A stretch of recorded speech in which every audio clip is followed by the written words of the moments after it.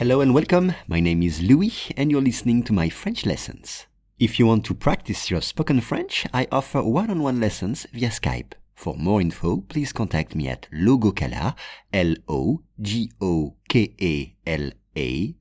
@hotmail.com. Aujourd'hui, boycott d'hôtel. L'acteur hollywoodien George Clooney a appelé au boycott de 9 hôtels de luxe en lien avec le Brunei, après que ce pays ait indiqué que les relations homosexuelles et l'adultère seraient bientôt punissables de la peine de mort. On réécoute.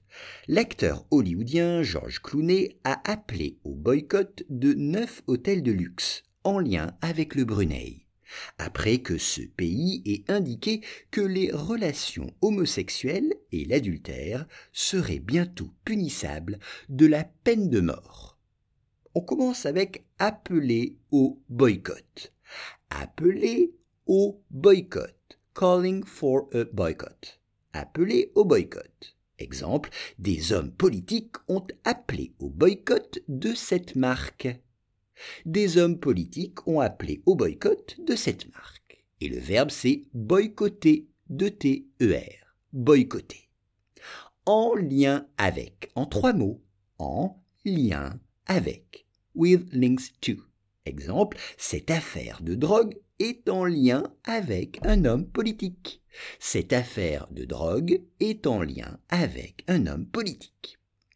Après, after. Exemple, je l'ai vu dans la rue après qu'il ait fait du sport. Je l'ai vu dans la rue après qu'il ait fait du sport. Relation, une relation, relationship, une relation. Exemple, les relations entre ces deux couples sont au beau fixe, ne changent pas, sont très bonnes. Les relations entre ces deux couples sont au beau fixe. Un adultère, adultère. Regardez le PDF pour ce mot. Puis, bientôt, soon, bientôt, T-O-T, avec un accent circonflexe sur le O. Exemple, il va bientôt être l'heure de dîner.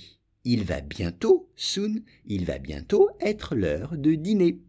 Et enfin, punissable, qui peut être puni, sanctionné, punissable, 2 S.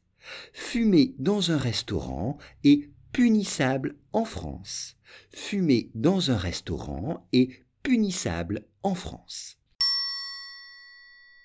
L'acteur hollywoodien George Clooney a appelé au boycott de 9 hôtels de luxe en lien avec le Brunei, après que ce pays ait indiqué que les relations homosexuelles et l'adultère seraient bientôt punissables de la peine de mort.